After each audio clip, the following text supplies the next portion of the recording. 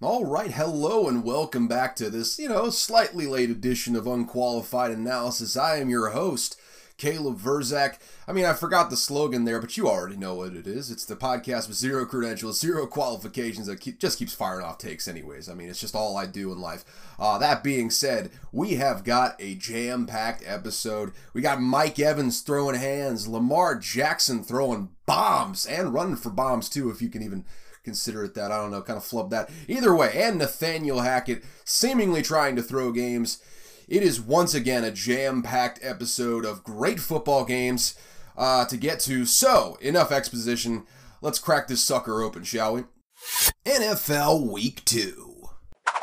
And started out with a banger on Thursday night. Chiefs outlasting the Chargers 27-24 on Thursday Night Football. The inaugural Thursday Night Football of the Amazon regime. A few hiccups here and there, but I think Big Cap and PFT brought up a good point here on their pardon my take. I'm sure you've probably heard of it at this point. Saying, they basically... They kind of cornered the market here as far as their ads are concerned, because half of the ads were all for Amazon products, and you couldn't switch away from the commercials. Once you were in the commercials, you were there, and you can't switch away from one streaming service to another readily, availably, and easily for that matter. So got people locked in for what you were trying to sell. Solid first night for Amazon Prime, or just Prime Video overall. With that being said, Chargers jumped out to an early double-digit lead going up 10-0 at the start of the second, then reestablished that lead early in the third, 17-7. But this game was close from the start to the finish. Otherwise, the tide changed in the mid-third quarter. Pat Mahomes hit Justin Watson down the field for 41 yards and a touchdown. From there, the Chiefs rolled that momentum into the fourth, where they scored another 13 points unanswered to bring that total to 20, capped by a momentum-swinging 99-yard pick six on the goal line by undrafted rookie Jalen Watson. Another Watson making an incredible play, who was starting for injured fellow rookie Trent McDuffie, their first-round pick over at corner. Gerald Everett, who the pick six was intended for on that Justin Herbert pass, was completely gassed, asked to come out prior, was tapping the helmet, looking at the sidelines prior to that play being run, but ultimately Chargers pushed the pace. Everett ran a sloppy, exhausted route, and the rest is history from there. He lost his mouthpiece, and he was honestly more concerned with picking up the mouthpiece than he was with chasing down the play, which shows you just how ridiculously exhausted the guy was. Great opportunistic play from Watson, but a miscalculation from Herbert and Joe Lombardi to push the pace instead of rotating in a fresh tight end, taking their time down on the goal line. Justin Herbert threw a late TD to Joshua Palmer to bring the game to its final score, but the Chargers were unable to recover the ensuing onside kick. Game over. Chiefs were just able to outlast the Chargers.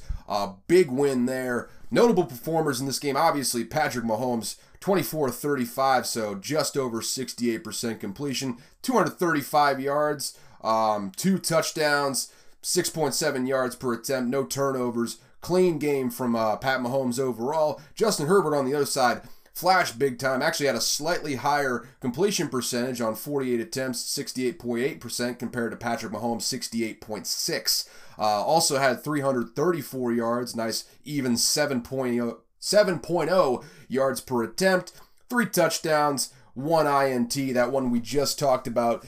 Critical mistake, but it was just one mistake at the end of the day. Solid day for Justin Herbert overall, just couldn't quite get him over the hump there at the end. And the running backs, Clyde Edwards-Helaire led the way for the Chiefs, rushing for 74 yards on 8 rushes for just over 9 yards per carry. Hell of an efficient day.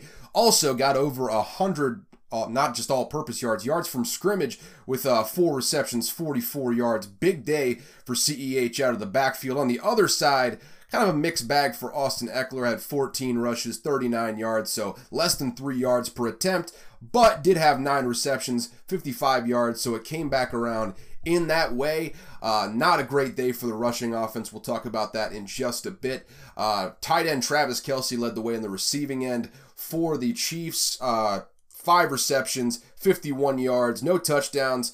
Justin Watson caught one of the touchdowns. Can't remember exactly who caught the other one, but who's to say? I'm not going back to look at the box score at this point. Also, Justin Watson. Never heard of him. Apparently, he was buried on the Bucks depth chart for like 4 years, though. So, I mean, seems about right. Hopefully, hey, maybe he'll make some money playing for the Chiefs. I mean, having Patrick Mahomes, not the worst QB situation in the world to have there, but I digress. On the Chargers side, Mike Williams really caught a bajillion contested balls, only caught contested balls. I think it's just kind of what Mike Williams is known for at this point. But had over 100 yards, 113 yards on 8 receptions, got a touchdown early in the game on one of those contested catches. He is an absolute animal when it comes to those 50-50 balls. It might be more of a 75-25 proposition when you put him against a corner that's, I mean, by default, I think Mike Williams around 6'4", 220, 230 pounds. By default, going to have a size advantage there against pretty much everyone except Tariq Woolen, which I guess Tariq Woolen was on the other side, wasn't he? But still, rookie corner against a veteran wide receiver like that, going to be mincemeat all day, every day. I guess it wasn't this game, was it? I'm jumping around games already, but hey, outside of that, though, fellow Mississippi State alum Willie Gay led the way for the Chiefs on defense with 11 tackles and 2 tackles for loss, and got suspended for 4 games stemming from a January arrest for breaking a bunch of stuff in an argument with his baby mama, most notably a vacuum cleaner. I believe a humidifier got fucked up in there as well. That being said, this is also the guy that broke the starting QB's jaw right before the Mississippi State bowl game in his final college season. So, you know, it's comforting to know that some things never change at the end of the day. You know, I mean, people, hey, fantastic player, this Willie Gay, but you know, got some character issues, got some things to work on. I digress on that front. 4-game suspension for Willie Gay. Really, Nick Bolton's going to have to pick it up, but big loss for them on the defensive side. Willie Gay held a whole lot of things together on that front 7 for him. Another guy that holds a lot of things together for the Chiefs, Chris Jones, recorded 2 sacks in this game. Absolute monster in the pass rush, putting pressure on Justin Herbert all day. The Chiefs' offensive line was impressive as well, though, just allowing just 1 sack against a vaunted Chargers pass rush. You remember they got Joey Bosa, Khalil Mack. I can't remember. They signed a pretty high-priced defensive tackle in there as well. Rotate in Kyle Van Noy, who's a veteran defensive pass rusher as well. So for the Chiefs' offensive line to come in there with all those guys rushing against them, all those weapons on the defensive side, and to keep Patrick Mahomes clean for the entire day pretty much, you can't ask for anything more from them. Really proven once again one of the top offensive lines in the entire league. Some key takeaways. Chargers defense is legit, but without a consistent threat on the ground, that offense is going to struggle to put teams away, and alluded to it a little bit with Austin Eckler, but this is 2 straight games against 2 okay but not great front sevens, and the O-line has failed to create a push and crest the 4-yard per carry mark. In the first game, they failed to even crest the 3-yard per carry mark. Just not going to cut it when you get right down to it. They've got to find a way to get some push on that offensive line. You got an all-pro left tackle in Rashawn Slater. You got a veteran offensive line outside of Rashawn Slater. You got to find a way to get a running threat at the very least. Otherwise, you're not going to be able to close out games, and you saw it in this one. They had a 10-point lead. They kept a 10-point lead for a while there, but when it came right down to it, they couldn't hold the ball. They kept giving it back to Patrick Mahomes, and we all know what happens when you give the ball back to Patrick Mahomes in the 4th quarter, and it's not good things for your team. Outside of that, though, alluded to it before as well, Mike Williams can only make contested catches. The best defense for him seems to be just leave him open. I mean, he might drop a few if you leave him open. He's going to have some laser focus and absolutely moss you if you have an undersized corner on him. I just don't know. I don't quite understand it, but I love to watch it. Mike Williams, fantastic, fun player to watch. I feel like a lot like a guy like Kelvin Benjamin was supposed to be coming into the league. Really enjoyed watching him on Thursday night. Outside of that, we knew it before, but it was reaffirmed in this matchup. The Chiefs are never dead as long as Andy Reid is drawing up plays and Pat Mahomes is behind center. No lead is safe whatsoever. I mean, I just talked about it. In the 4th quarter, you give Pat Mahomes the ball and you can't close out the game, you're asking for a death sentence right there. I mean, you have, especially when Pat Mahomes is clean, only gave up 1 sack the whole game. I mean, that's a nightmare scenario for a defense, especially when the Chiefs are running the ball at will pretty much on the other side. So, I mean, it's another great offense for Pat Mahomes and Andy Reid this year. What can I even say? Outside of that, Derwin James probably has a future in WWE with that body slam on Travis Kelce. And you may remember, picked him up off the ground, fireman's carried him for a second before turn that sucker U-turn, straight drive through the ground, ball pops out, the air pops out of Kelce's lungs, and from his perspective, my lungs hurt just watching that, because I've had that happen to me before. You try holding on to the ball when your lungs have just been decompressed like a whoopee cushion there on you. I understand why Travis Kelce was laboring after that. That's a hell of a hit by Derwin James. WWE and AEW are about to have a bidding war once he ends his career. Final takeaway for me on this one before we get out of this, because I've already spent over 11 minutes on this game, and we got much, much more to get to. But Justin Herbert might be the next guy to make that elite ascension, but he's still a work in progress as far as I'm concerned. It's not fair to me, not fair of me, rather, to ask of him to run for that first down with those cracked ribs, but man, all he had to do was run 3 yards, step out of bounds, had all the room to do it in the world. Dude didn't even have to get hit at the end of the day, but he just threw it away. He got bailed out on that following play. I mean, he bailed himself out, give him credit where it's due. I mean, threw probably his best ball all night, threw an absolute seed over a cornerback's shoulder straight into the hands of his receiver to get down to the goal line and to set up that touchdown by Josh Palmer I talked about earlier, but he's going to have to deal with pain again. He might not be so fortunate the next time he misses an easy first like that. I mean, that was 4th and 1 that he had the team in, and 3rd and 1 he had a wide open run to get that first down. It seems unfair to question the guy's toughness, but that was... my meatball brain, and there's a good amount of meatball in there, is just like, sometimes you gotta grit through the pain, and I may be a hypocrite for saying that. I mean, I've had my fair share of injuries as well, but I haven't been put in the opportunities like Justin Herbert has to play through those injuries. So like, maybe who's to say how I would react in that situation? But elite NFL quarterbacks, I'll just put it this way: Aaron Rodgers pushes through that pain, gets that first down, steps out of bounds basically no matter what. I mean, he's done it with gimp knees before, gimp ribs, gimp shoulder, you name it. He's been tough enough to go through it. Justin Herbert, I think, will learn that in the long run. But, it's very nitpicky because he had a hell of a night. I mean, hell of a down-the-stretch play for him outside of that pick six. But, I mean, he's a young QB. You saw it. He's not quite there, but he's still earning every bit of that ginormous contract extension he's going to be eligible for after the season. But with that, already spent 13 minutes on this game, so let's crack into that 1 p.m. slate, shall we? And kicking off the 1 p.m. slate, we have got the Jets coming from behind to shock the Browns at home in Brownie the Elf's debut. The Browns disgraced Brownie the Elf, losing 31-30 to the lowly Jets. And game summary goes as follows. I mean, surprisingly high-scoring affair for two teams with meh receiving cores and backup QBs throwing the ball to them. That being said, Garrett Wilson, not bad at all. We'll get to him and his crazy-ass stat line in just a second here. They battled to a 14-14 tie at the half before Cleveland chunted the Jets to the brink of death, outscoring them 16-3 to start the second half,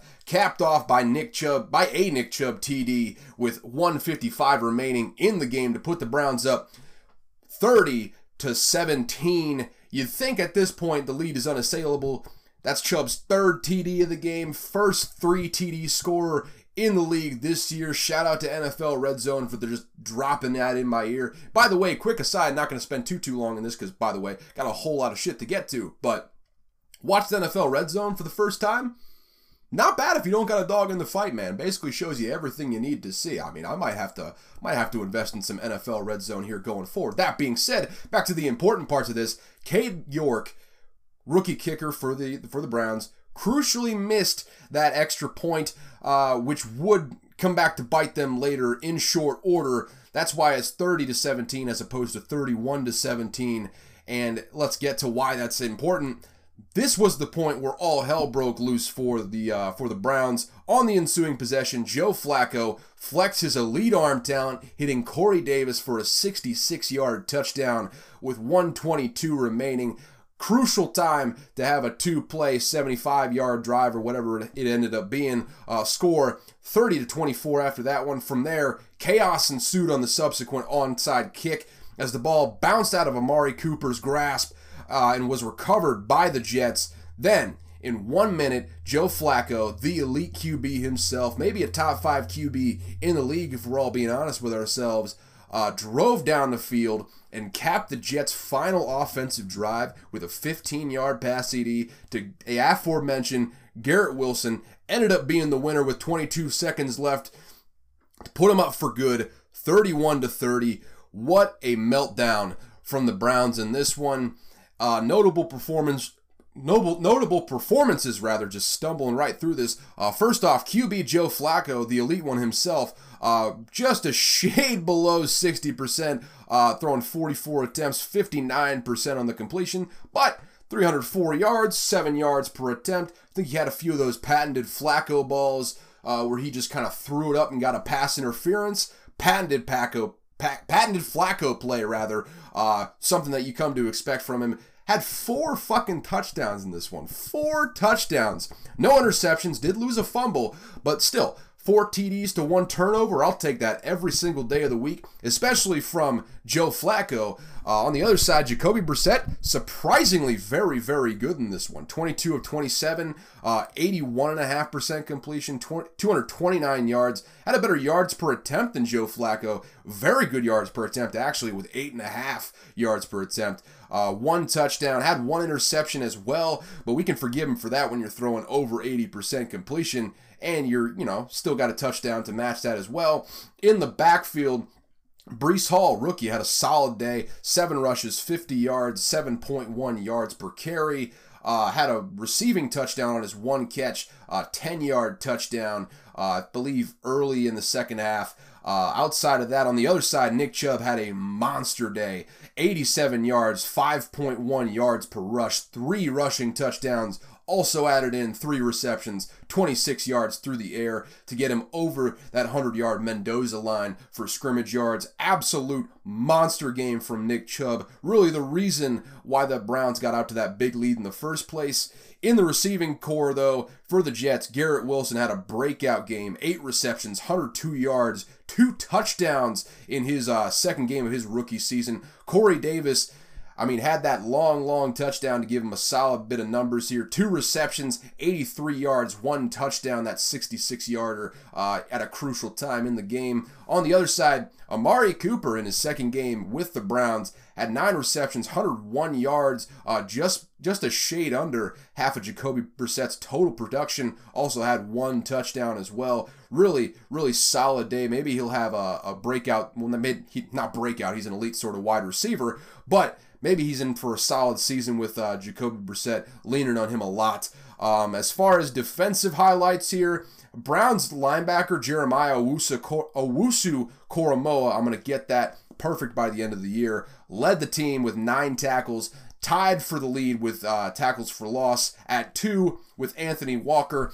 That Browns defense played well for 58 minutes of the game. Unfortunately, it's a 60-minute contest, and they absolutely fell apart in the final 2 drives.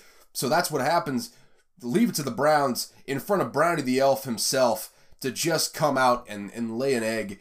Just take Brownie the Elf off the field. You've already disgraced his likeness. That smiling little Keebler elf-looking motherfucker, that cast-out guy from Santa's Workshop, you have soiled his name. He's turning around. He's rolling in his grave right now. He's not dead. He's fully alive, but he wants to die right now. With that said, some key takeaways. The brow is back, baby. Joe Flacco, Jay Flack, the brow is back. What can I even say? This is 2 straight 300-yard performances to start the season. He's not played this well since the Super Bowl run. Is he going to take Zach Wilson's job? Who's to say? Who even knows? They've already ruled out Zach Wilson for several weeks. If Joe Flacco comes out here, puts together, what is he? 3-1. If he gets them to 3-1, do they maybe not go back to Zach Wilson? Only half joking on that one. Might end up happening. Zach Wilson isn't exactly great. We'll have to watch how that comes out. Another takeaway, the Browns are still, in fact, the Browns. I mean, to give up a 13-point lead in less than 2 minutes, that is, I mean, only the Browns and the Falcons have that level of suck in them, and it is just beautiful to watch when it's happening. Maybe not from a Browns fan perspective, but I would say any nihilistic football fan who just likes to laugh, that is something you just enjoy watching unravel before your eyes, because you can just see it happening all over. I mean, you just saw them crumbling down the stretch, and it was beautiful to watch. Another takeaway, though, given Jimmy Haslam's past track record with being impatient at head coach, Kevin Stefanski might already be on the hot seat. That is something to watch.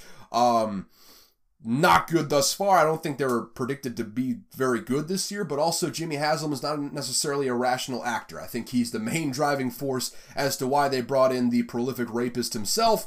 And also, he's fired so many coaches after 1 year. He kept Hugh Jackson around for 3 years for some reason. Completely ruined Baker Mayfield.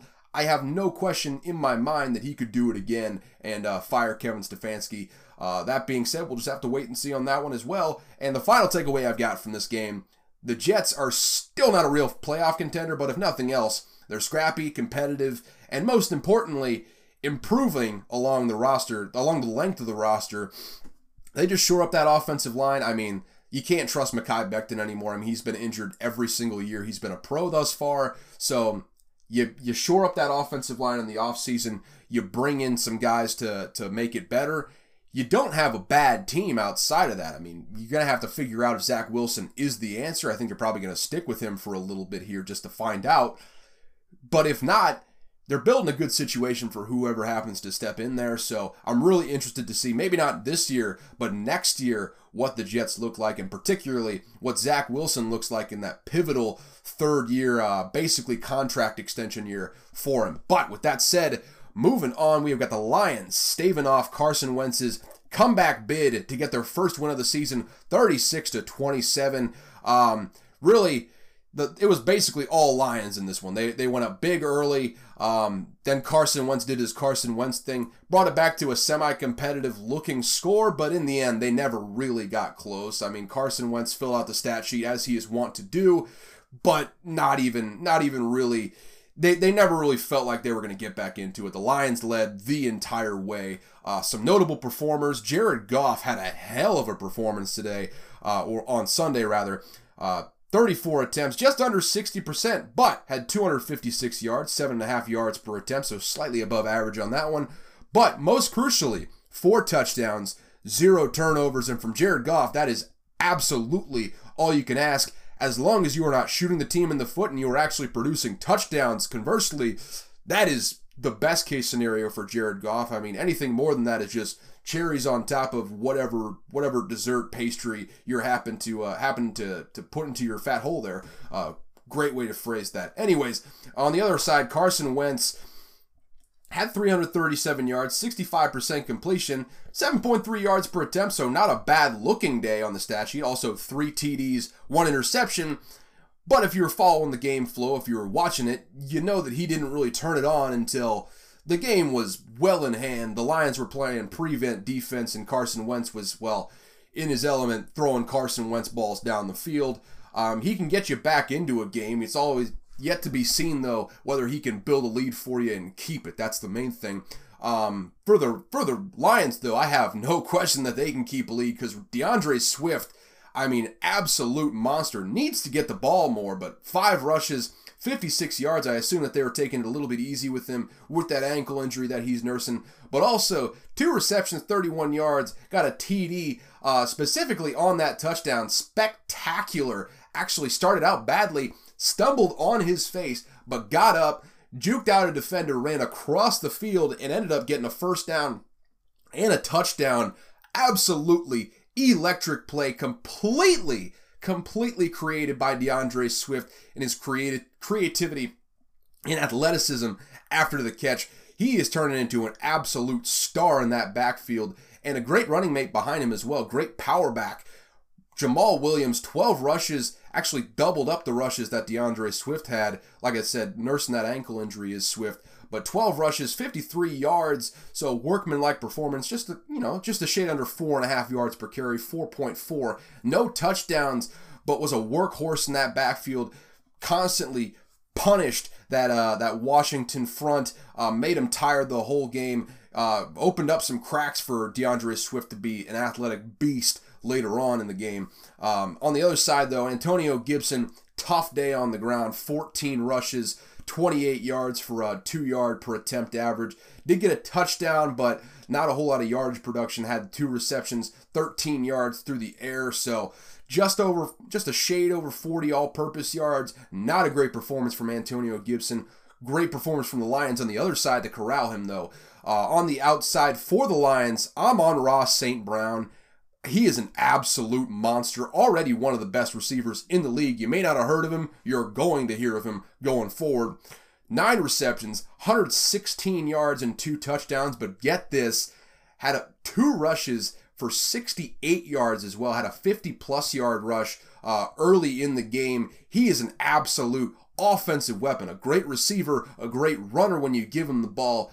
What more can he ask from Amon-Ra St. Brown? He is a top 10 wide receiver right now, and by the time it's all said and done, he's only a second-year player with Jared Goff as his quarterback. There's nothing to say. He might end up being like a top 5 wide receiver, as I stumble that out of my mouth as much as I possibly can there. I mean, I am tickled to death at what I've seen from Amon-Ra as a general fan. As a Vikings fan, I'm scared, but as a general fan, it's exciting to watch. On the other side, I mean, say what you want about the Commanders. They have a terrible, terrible defense, quarterback that you can't really trust, but man, their receiving core is great. Curtis Samuel led the pack with 7 receptions, 78 yards, a touchdown. Also had 1 rush for 21 yards in this game. Just a shade under 100 yards from scrimmage, had 99. Brutally short there. Outside of him, though, the real number 1 receiver in this group, Terry McLaurin, 4 receptions, 75 yards, no touchdowns to go with it, but a very efficient day on the yards per catch average, stretched the field, obviously, and rookie wide receiver Jahan Dotson continuing his impressive play right out of the gates here, catching his 3rd touchdown in the season, 4 receptions, 59 yards outside of that. I mean, they have a very, very good receiving core in Washington. They'll be able to score, if nothing else. One big defensive highlight here, the Lions' number 2 overall pick, Aiden Hutchinson, had a monster game, got 3 sacks, 2 tackles for loss after a quiet start versus Philly in this one. Really, if he is having a defensive rookie of the year caliber performance, I mean, again, I say it a lot, but to quote the great Michael Jordan, the ceiling is the roof for this team, and maybe not this year, but going forward. But some key takeaways from this game I got, touched on it briefly there, but Amon-Ra St. Brown is that guy. He's got 8+ catches in 8 straight games dating back to the home stretch of last year, and has done so while really being the most notable threat in that receiving core. I mean, last year he was really the only threat in the receiving core. This year he's got DJ Chark as his running mate. Still got TJ Hawkinson, who he had last year, but still not enough threats to where you can't afford to not. Well, you can't afford to double. Sorry, what am I not making sense? I'm definitely not making sense to myself. You still can double Amon-Ra St. Brown is what I'm getting to, which makes it insane at the fact that he's been so efficient, been so good in the receiving game. I expect great things from him going forward. I mean, you get a quarterback in there, this is going to be popping, which brings me to my next point. The Lions offense is legit top half of the league. If they had a QB who was better than Jared Goff under center, this could be a top 10 unit in the entire league this year. They got a stacked offensive line, 2 very good backs, and a solid top 2 receivers in DJ Chark and the great Amon-Ra St. Brown, who I have done nothing but sing his praises for today, so I'll stop singing him too much. But that brings me to my next point even. Why not take it a step further? I'm starting to get a little worried that the Lions are putting together the foundations of a really solid football team here. As a Vikings fan, it feels like another contender is on the rise here. I mean, they still need to grab a few more pieces. The defense in particular needs some work on the back end, but Aiden Hutchinson looks like he's going to be a game changer. Penei Sewell has been a stalwart from day one on that offensive line, really shored up the entire thing, made them one of the top units in the league. And if Jameson Williams comes off the PUP list and is as advertised, this is going to be a hell of a situation for whatever young QB the Lions decide to take, either this draft or the next one. Again, as a general fan, I'm excited to watch what the Lions do going forward. As a Vikings fan, I am terrified to see that they are slowly but surely building a very, very good program down there in Detroit, or rather up there in Detroit. Anyways, as far as a conclusion for the Red Army goes on the other side, one, you've got to fire Jack Del Rio. I mean, he wasn't good last year. He wasn't good this year. He's just been skating by off that one good year he had in his first season with the team. Basically, and the fact that he's boys with Ron Rivera for this entire time. I mean, he's out there making jokes about, well, maybe not making jokes, but saying things that you shouldn't say as a coach about the January 6th debacle that happened there. All the stuff. I mean, you can accept a little bit of that political opinionating if on the other side he's doing well on the field, but his defense have been gashed time and time again. He doesn't have great personnel to work with, but his scheme hasn't been doing them any favors as well. Just get Jack Del Rio out of there. Get a young sort of mind in there. Like, think about a Jonathan Gannon type. You probably can't poach him from inside the division with the Eagles to come on over, specifically since he's probably going to take a head coaching job after this season. But at the end of the day, you got to bring in someone with a fresh look at it. Jack Del Rio simply is not cutting it. 2, Carson Wentz is never going to win a Super Bowl as a starter. Just too many what-the-fuck plays sandwiched between spectacular ones for me. To me, Carson Wentz is essentially a more religious, bit more awkward Jay Cutler. He can win you a game all by himself, and he can lose you the game all by himself, usually in the exact same game, maybe in the same quarter, perhaps even the same series. He is a guy that is fun to watch from afar, a nightmare to watch if you are a fan of the team that he is on. That being said, on that doom and gloom note, why not get into the next game, because we are already 30 minutes into this thing. So, let's crack the Saints-Bucks game open. Jameis Winston shoots the Saints in the foot, basically shoots that foot off as the Bucks grind out a 20-10 win.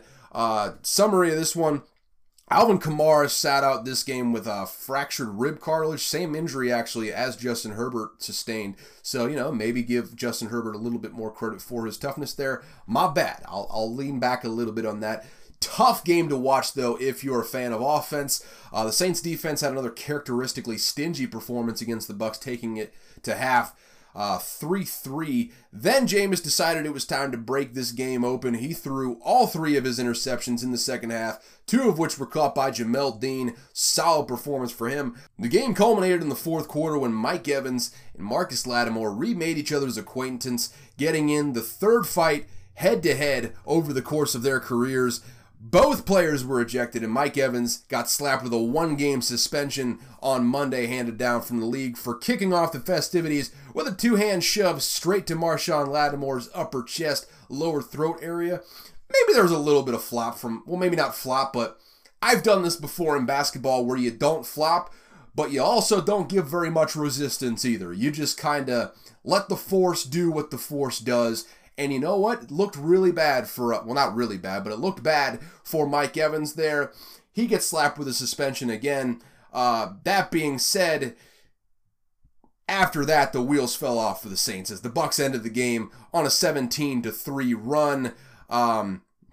Not great overall for the Saints. 20-10, that final score. Notable performances here. Jameis Winston, talked about it before. Solid, for Jameis Winston purposes, solid completion percentage on 40 attempts with 62.5% completion, only 236 yards, just below 6 yards per attempt, so not really going to cut it there. Also, had 1 touchdown, 3 interceptions, all of which in the second half, like I talked about.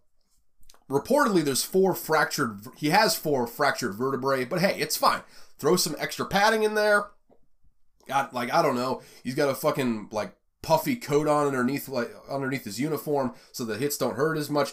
I don't know. Seems like a big old pile of bullshit that Jay Glazer was trying to throw out there to kind of, make it smooth over some storylines. I think, it's an interesting game being an insider. They shape a lot of narratives in order to build relationships. That seems like one where Jay Glazer's like, trying to stick up for a player to show that player that maybe he can trust him going forward in the future.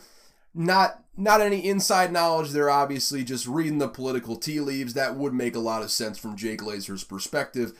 That being said, bad game from Jameis Winston. You saw a lot of the bad Tampa Jameis at that in this game.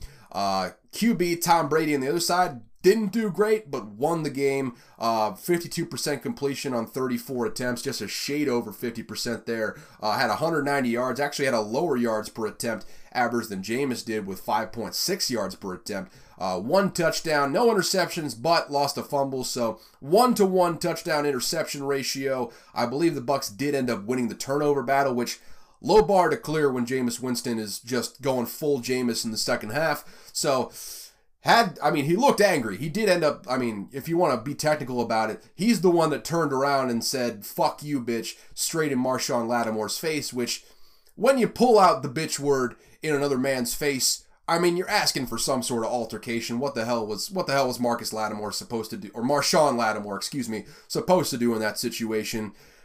From there, what happened was inevitable. You get into the quarterback's face, someone's going to retaliate like that. It just happened to be Mike Evans, once again remaking his acquaintance with Marshawn Lattimore. What are you going to do? That being said, other key performances in this one: Leonard Fournette, 24 rushes, 65 yards, Workman like 2.7 yards per carry. Not great on the ground, but you were also facing the Saints defense, who has historically owned the Bucks offense. They kind of did it again in this one. Just Jameis Winston gave them so many gifts on the other side. On the Saints side, rather, Mark Ingram, solid game in spelling for Alvin Kamara, rather.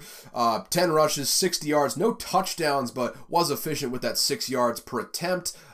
Did end up fumbling the ball, though, which did cost him, in addition to all those Jameis Winston interceptions as well.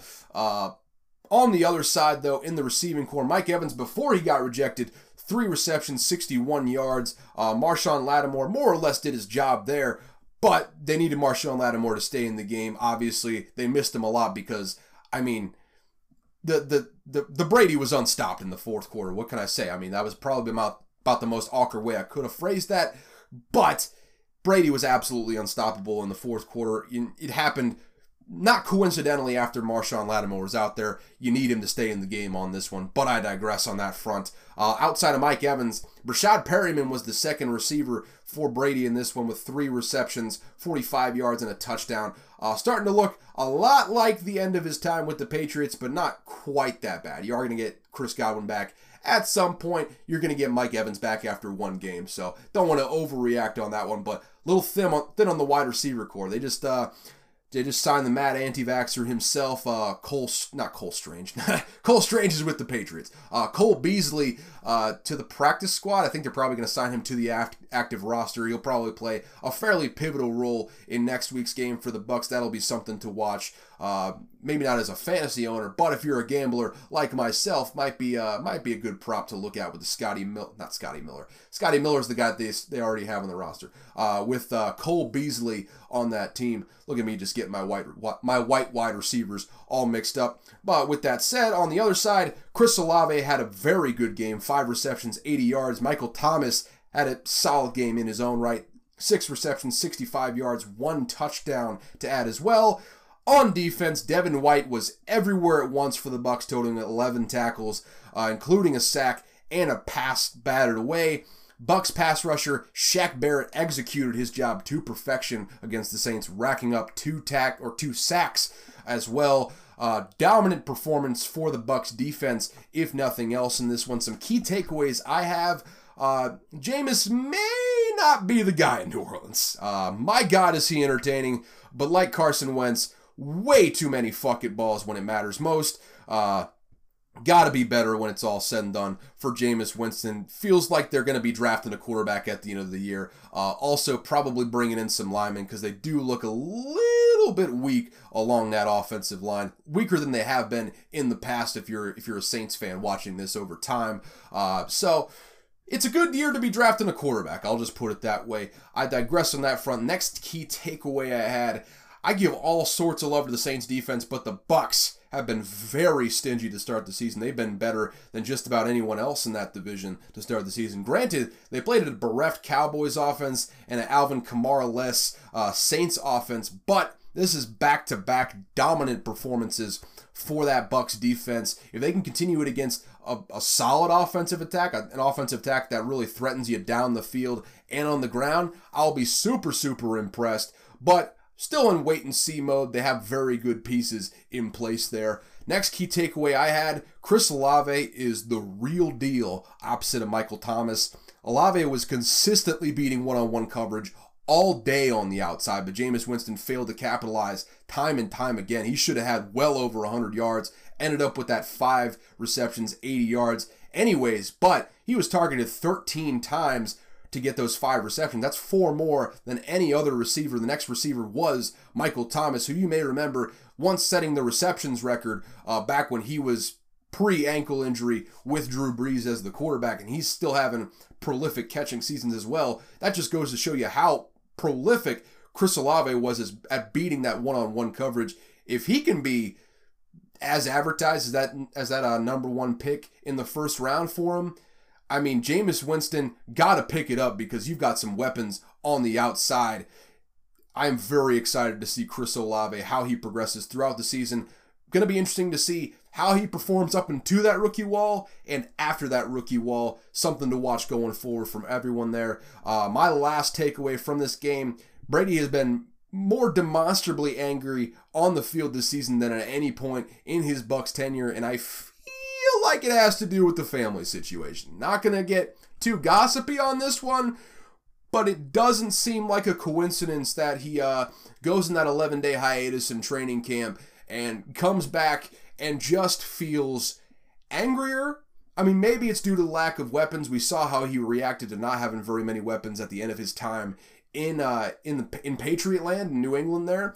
But at the same time, you feel like he's a bit more angry right now. I don't know. I can't really put my finger on it completely, but he's out there getting in defenders' faces, talking shit, screaming at his team, like aggressively screaming at his team. Feels like on a series-by-series basis. I mean, feels like that Bucs offense is just in an abusive relationship with Tom Brady. Tom Brady never gives them the love that they want and need as human beings. But I don't know. I feel like it has a lot to do with some marital troubles. Feels like this has to be Brady's last year if he doesn't want things to fall apart in the personal life. That's really, I'm just going to leave it at that and move on forward to the next. I mean, again, if you like defense, this was a great one for you, but the Giants grinded their way to a 2-0 start to start the season, beating the Panthers 19-16 and dropping them to 0-2 in what might be Matt Rule's final season as the Panthers head coach. This was the field goal fest of the week here. We got 2 questionable QBs and 2 defenses that played very well in this one. Neither team got 300 yards of total offense. If you had Graham Gano or Eddie Pinheiro in your fantasy football league, you feel like a genius right now, especially if you're one of those fast and loose players that picks up a kicker on the waiver wire every week. I commend you for doing so if that's what you did. That being said, no one cares about your fantasy team moving forward. Easy for me to say, right?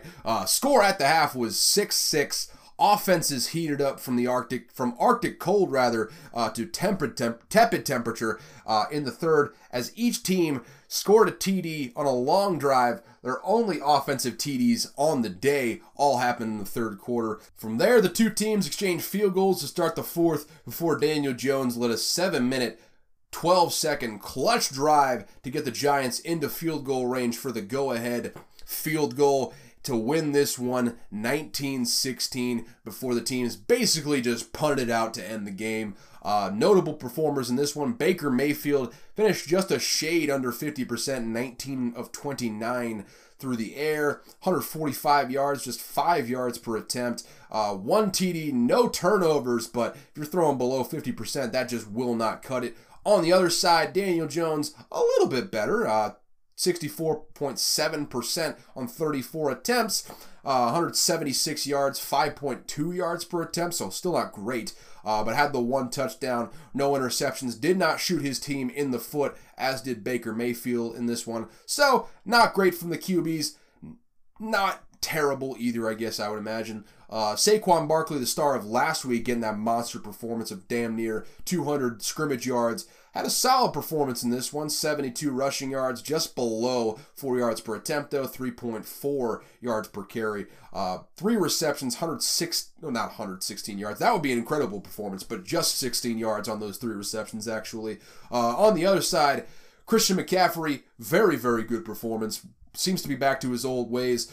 15 rushes, 102 yards, 6.8 yards per attempt, highlighted by, I believe it was a 50-yard run in the second half at one point. 0 TDs, though, probably one a little bit better, but he's the one offensive player that scares the absolute shit out of you if you're the defense. Also threw in 4 receptions, 26 yards to put him at 128 yards from scrimmage. Very good day for Christian McCaffrey overall. In the receiving game, Richie James went 5 receptions, 51 yards for the Giants. He was their best receiver on the day. DJ Moore was the best receiver for the Panthers on the other side. 3 receptions, 43 yards, and caught that 1 TD from Baker Mayfield. The Giants safety Julian Love led the team in tackles with 8 solo, all solo rather, and got 2 sacks for 2 TFLs. Very solid game for him from that linebacker spot. And the Panthers linebacker, Frankie Louvu, completely wrecked the Giants in the middle of the game, or in the middle all game rather. Got that one out there. Had 10 tackles, all of them solo as well. 4 tackles for loss, which led all players regardless of team. Very, very good game from him. Very good game from the defenses in general in this one. Got 2 key takeaways for this one. First off, Baker Mayfield is not a long-term starter in the NFL. I'm calling it now at this point. I've seen enough. I've spoken in optimistic terms about him in the past, thinking, hey, he just needs some solid receivers, and he might be, might show some consistency, rather. Type that out, dumb as hell. But he just doesn't have the physical tools to make it happen when it's all said and done. I mean, he has happy feet in the pocket, which he's always had ever since he came into the league. And at year 5, I'm fairly certain that's never going to change at this point. He doesn't have the natural athleticism or arm talent to compensate for the fact that he never throws off a solid platform as well. So he throws a bunch of ducks out there, throws a bunch of bad balls, seems rushed, seems uncomfortable all the time. Couple those two things together, and you've got a mediocre QB at best, I'd say. I'd say his ceiling is a highly paid transition QB, much like we've seen Mitch Trubisky, Tyrod Taylor, Teddy Bridgewater, and a host of other veterans develop into when it's all said and done. He can still make a hell of a lot of money, but Pro Bowls and MVPs, most likely not in the cards for Baker Mayfield when it's all said and done. I guess if you want to consider him a draft bust, I mean, he was the number 1 overall pick, so you expect that guy to, at the very least, make some Pro Bowls and stick around for a while. So I guess you could say Baker Mayfield has been a bit of a bust. Very much so a disappointment, if nothing else, for the Browns fans and, well, now the Panthers fans. But not too disappointing when you consider the fact that Sam Darnold is the backup. So it's all about perspective, isn't it? My other key takeaway, one that I kind of just, off the top, not really off the top of the dome, but I saw it on Twitter. I can't for the life of me remember who the tweet was from. I did retweet it on my Twitter timeline, though, so if you want to go back and look at specifically what I'm referring to, that might be informative for this, but that guy brought up a good point. Matt Rule going to Nebraska, and I'm basically quoting him word for word here, essentially solves everyone's problems. I mean, the Panthers, obviously, Matt Rule is not long for that job with the Panthers. It was a mistake to hire him. He's not done well, really, in 1 season thus far. I mean, at this point, you got to get in a guy who's a known NFL commodity. Hire from an NFL pool instead of a college pool. Matt Rule, on the other hand, every college he went to, from Temple to Baylor to, I mean, not the Panthers, but every college that he went to, he ended up turning that program into a ranked, if not top 10 sort of squad. I mean, he's been very good, really built a program from the ground up at every single college he went to. He is the one person I think that might be able to solve Nebraska's problems. I think that's a slam dunk hire from both perspectives, from the Panthers' perspective and from Nebraska's perspective. Have to see if, I'll just put it this way. There's a reason that David Tepper got so stinking rich, and it's not because he let guys go for free, even if he doesn't really want them around. I would guess that Nebraska's going to have to pay a little bit of a buyout fee to David Tepper to kind of offset the cost on his end. But at the end of the day, Matt Rhule to Nebraska just makes way too much sense. That is the best option. And I would give credit to the guy. I might even link the tweet in the description of this podcast just so you can know specifically who I'm talking about, because it was a great point. I'm not sure if it's an original point by him, but it was an absolutely fantastic point that I wholeheartedly subscribe to. Matt Rhule to Nebraska. I'm not starting the campaign, but I'm hopping right on that train on the early part, on one of the first stops that it takes. So with that said, got to move along to the next one of the 1 o'clock games here. Patriots eke out a win over the Steelers in hostile territory at Acrisure Stadium there, 17-14. TJ Watt with the headset on and the mouthpiece in the sideline. Football guy. What more is there to say? He's ready to go in there, even with a fucked up pec. I mean, on IR. Not physically possible for him to play given the rules of the NFL, but he's ready to suit up if need be in there. Just a football guy through and through. Steelers missed him in this one too, as they struggled to put any pressure on Mac Jones all day. Highlight of the game was Mac Jones throwing a 50-50 ball to Nelson Aguilar, who mossed the hell out of whichever poor cornerback was in coverage on that particular play for a 44-yard touchdown with 22 seconds left in the first half to give them a pretty good lead there. Pivotal sequence that ultimately won the game, however, for the Patriots came with 4 minutes to go in the fourth quarter. Gunnar Olszewski muffed a punt deep in his own territory, and the Pats recovered it. 3 plays later, Damien Harris scored a TD to put the Pats up 17-6, a lead that was ultimately insurmountable. The Steelers, to their credit, came back on the next drive and scored a touchdown, but Mitch Trubisky showed his colors down the stretch with two straight 3-and-outs on their final 2 offensive possessions before the Pats took the air out of the ball for the final 6:33 of the game. I mean, criticize the offense. I mean, there's a lot of criticizable pieces for the Patriots here. But finishing out the final 6:33 against a solid defensive front, just killing the clock for that final 6:33, nothing short of absolutely impressive from the Patriots and Mac Jones, so got to give kudos there.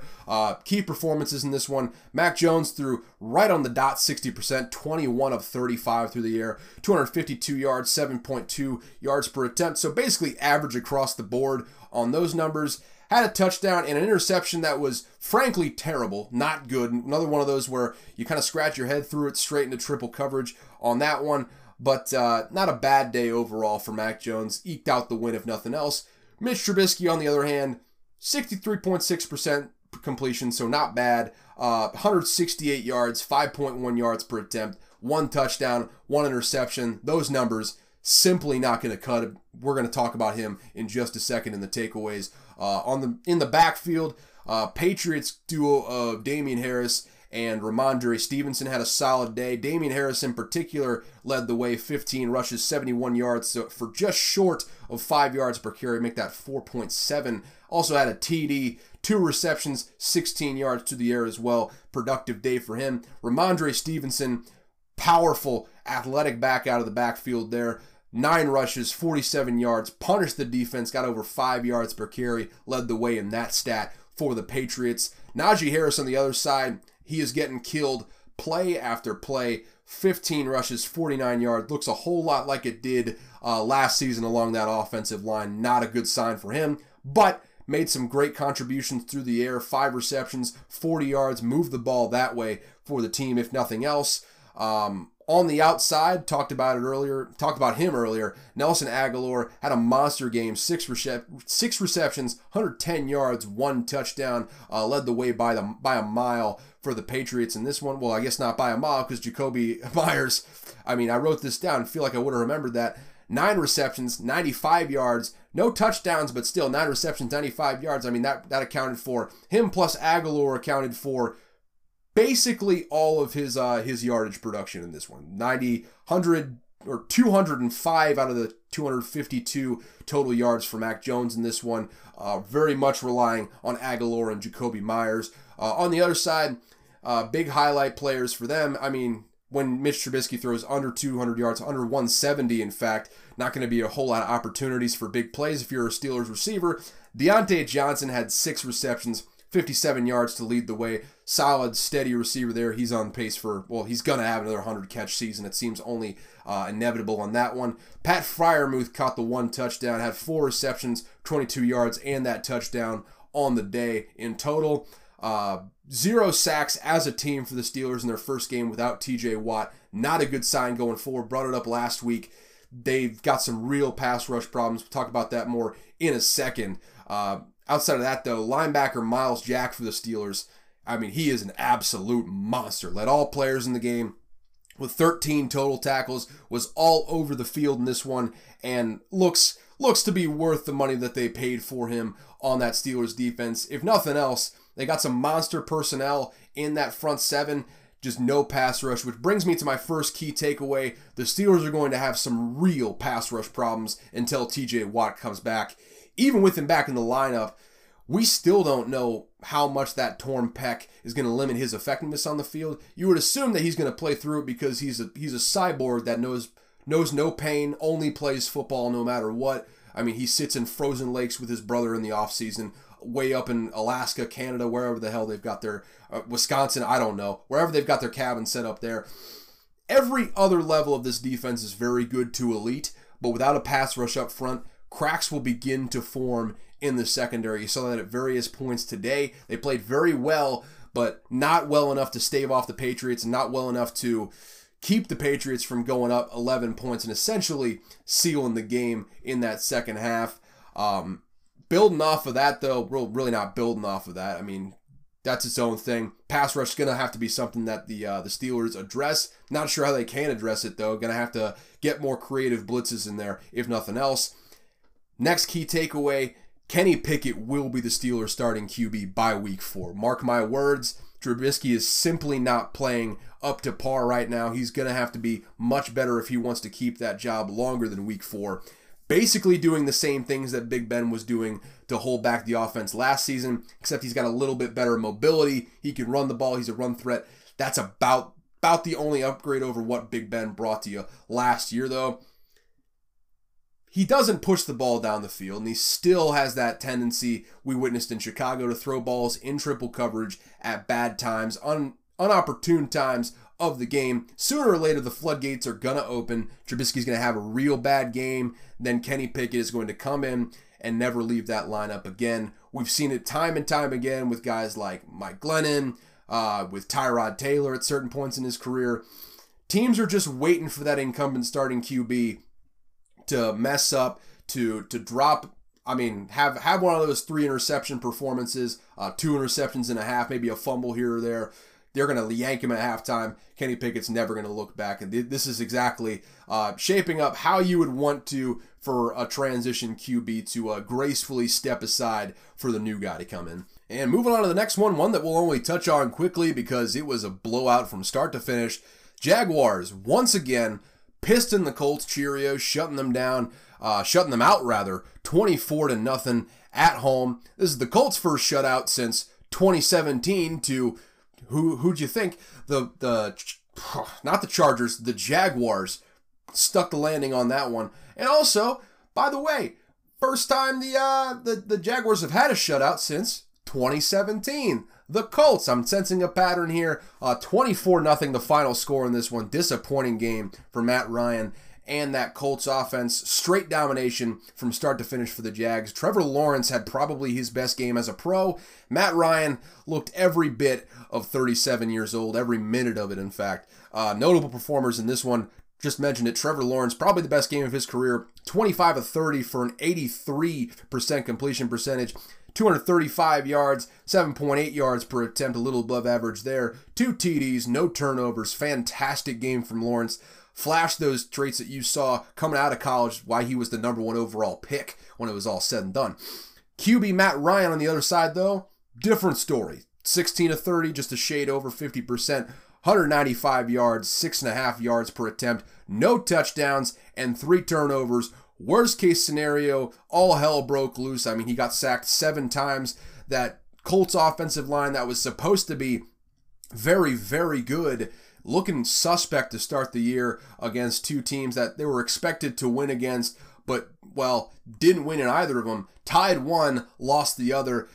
Not looking good. We'll talk about a little bit more of what the fallout of this might be in the key takeaways. But in the backfield for the Jaguars, first off, James Robinson had a workmanlike 23 rushes, 64 yards, just below 3 yards per carry, but did have the touchdown. Also caught 2 balls out of the backfield for 17 yards, so did his job there.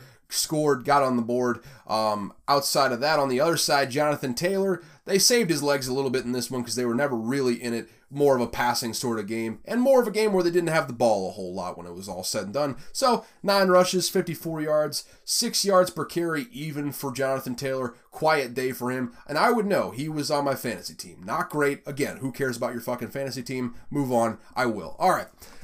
On the outside, for the Jaguars, Christian Kirk had another great game, second great game in a row, as he's living up to that contract thus far. 6 receptions, 78 yards, 2 touchdowns in his second game with the team. That's now 2 touchdowns in two games. Also, I believe, averaging about 90 yards per game, having a very, very good start as a Jacksonville Jaguar. Outside of him, though, Evan Ingram led the team in receptions with 7 receptions, 46 yards. Really acted as that security blanket for Trevor Lawrence. Allowed him to be as efficient as he was in this one. Very good game from Evan Ingram. On the other side, Michael Pittman was out.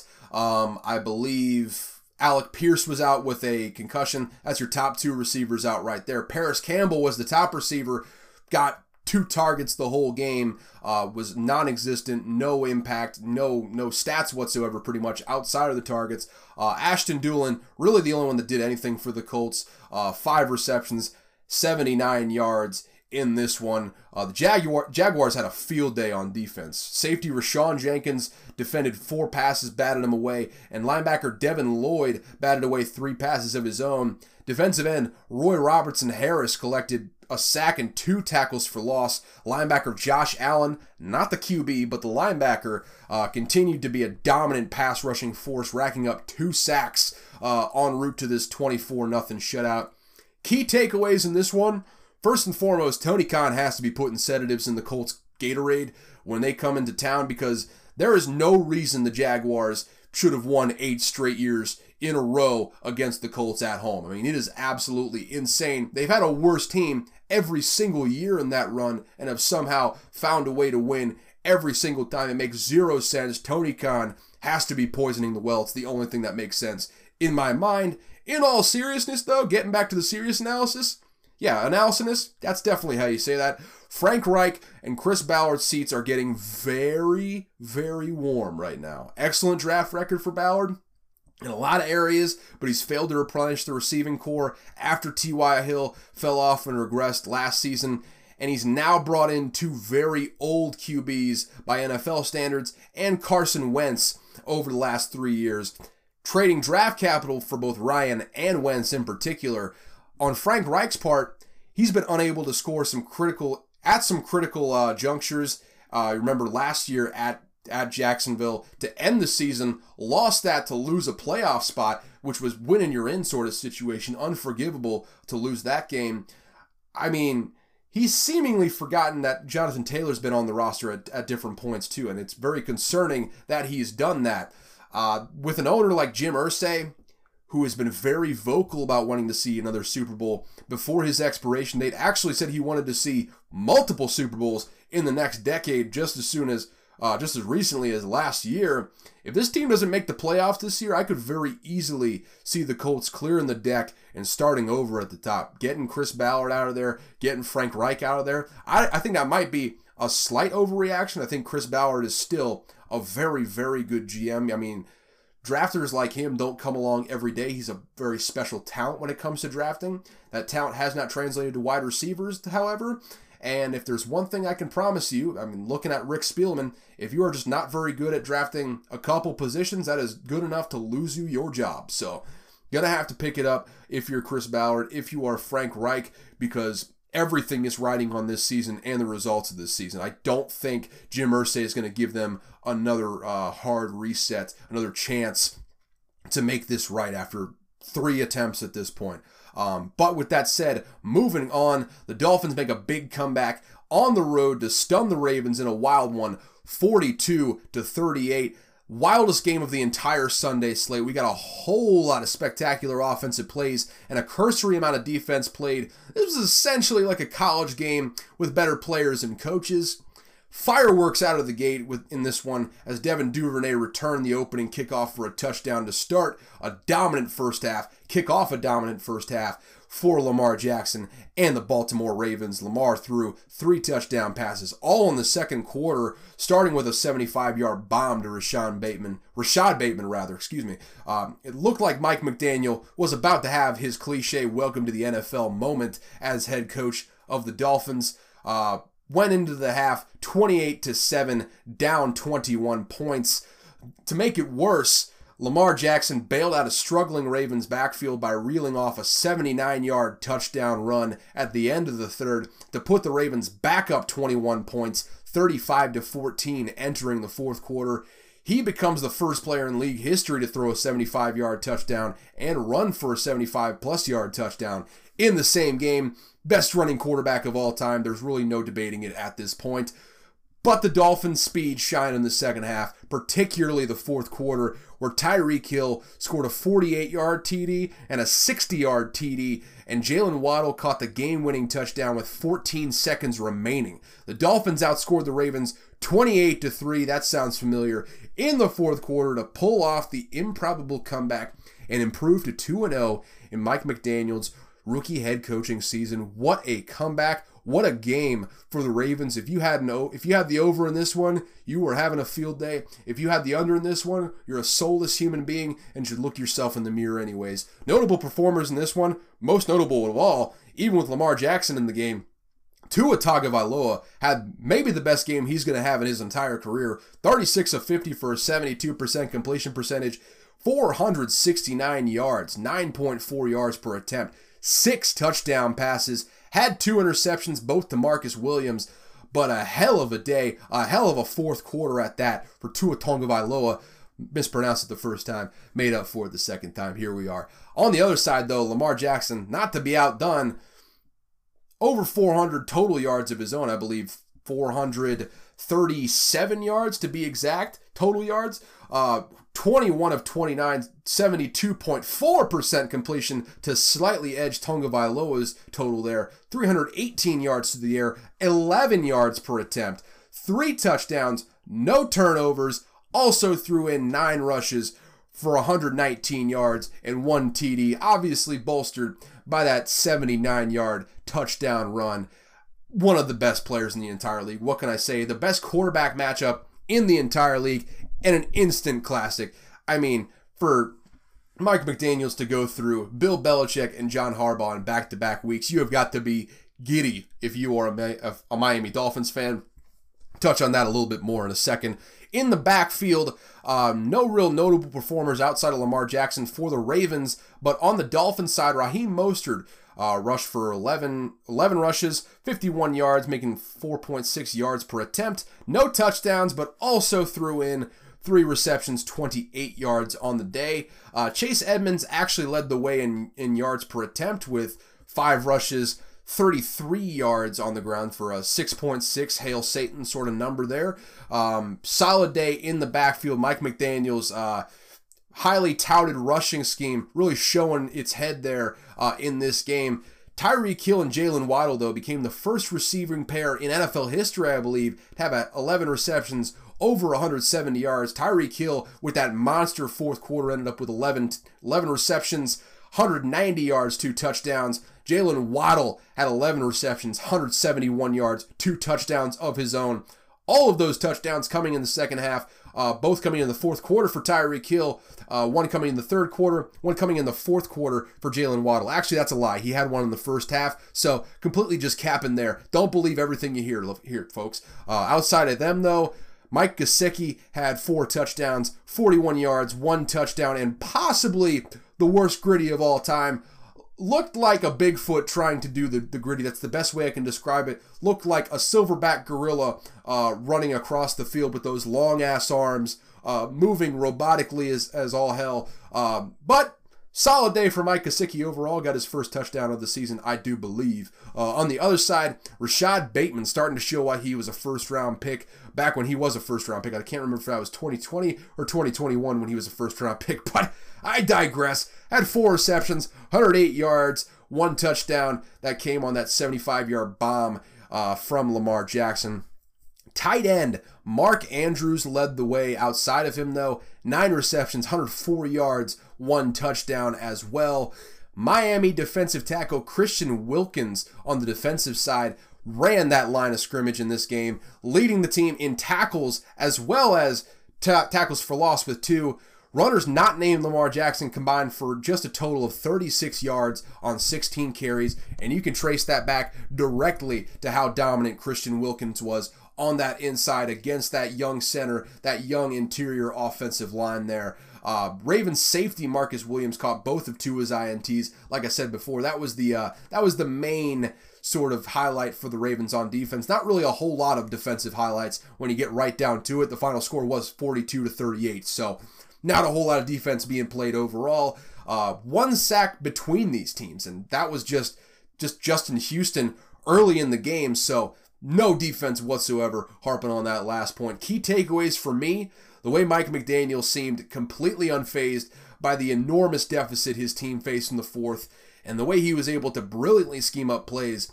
Dolphins might just have their guy for the foreseeable future, and the Chris Grier of it all is still looming large here. There's no guarantee that the Dolphins will really ever win anything under McDaniel or put a good team around him.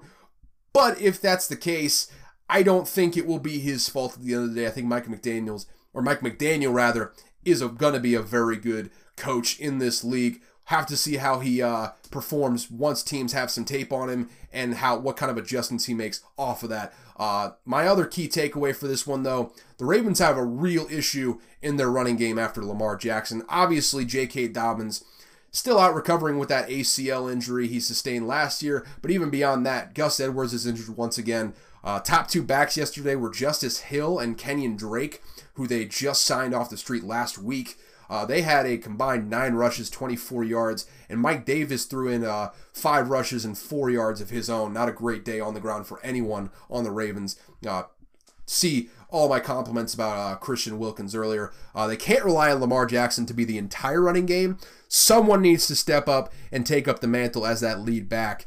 J.K. Dobbins may ultimately fill that role, but right now the Ravens might have the thinnest backfield in the entire league for a second year in a row. And moving on, we are turning the corner and running down the home stretch, starting off with the 4 p.m. games here. The Ravens, first off, staved off a furious comeback to outlast the Falcons, who were trying to atone for that 28-3 sin that they had before, but losing 31-7 ultimately. The Rams started out the way that most people expected. They went into the halftime leading 21-3, then scored a TD on their first possession of the second half to make it an ominous 28-3 lead. And from there, the wheels started to fall off. Drake London caught a TD towards the end of the third, coming off of Matt Stafford's second interception of the day.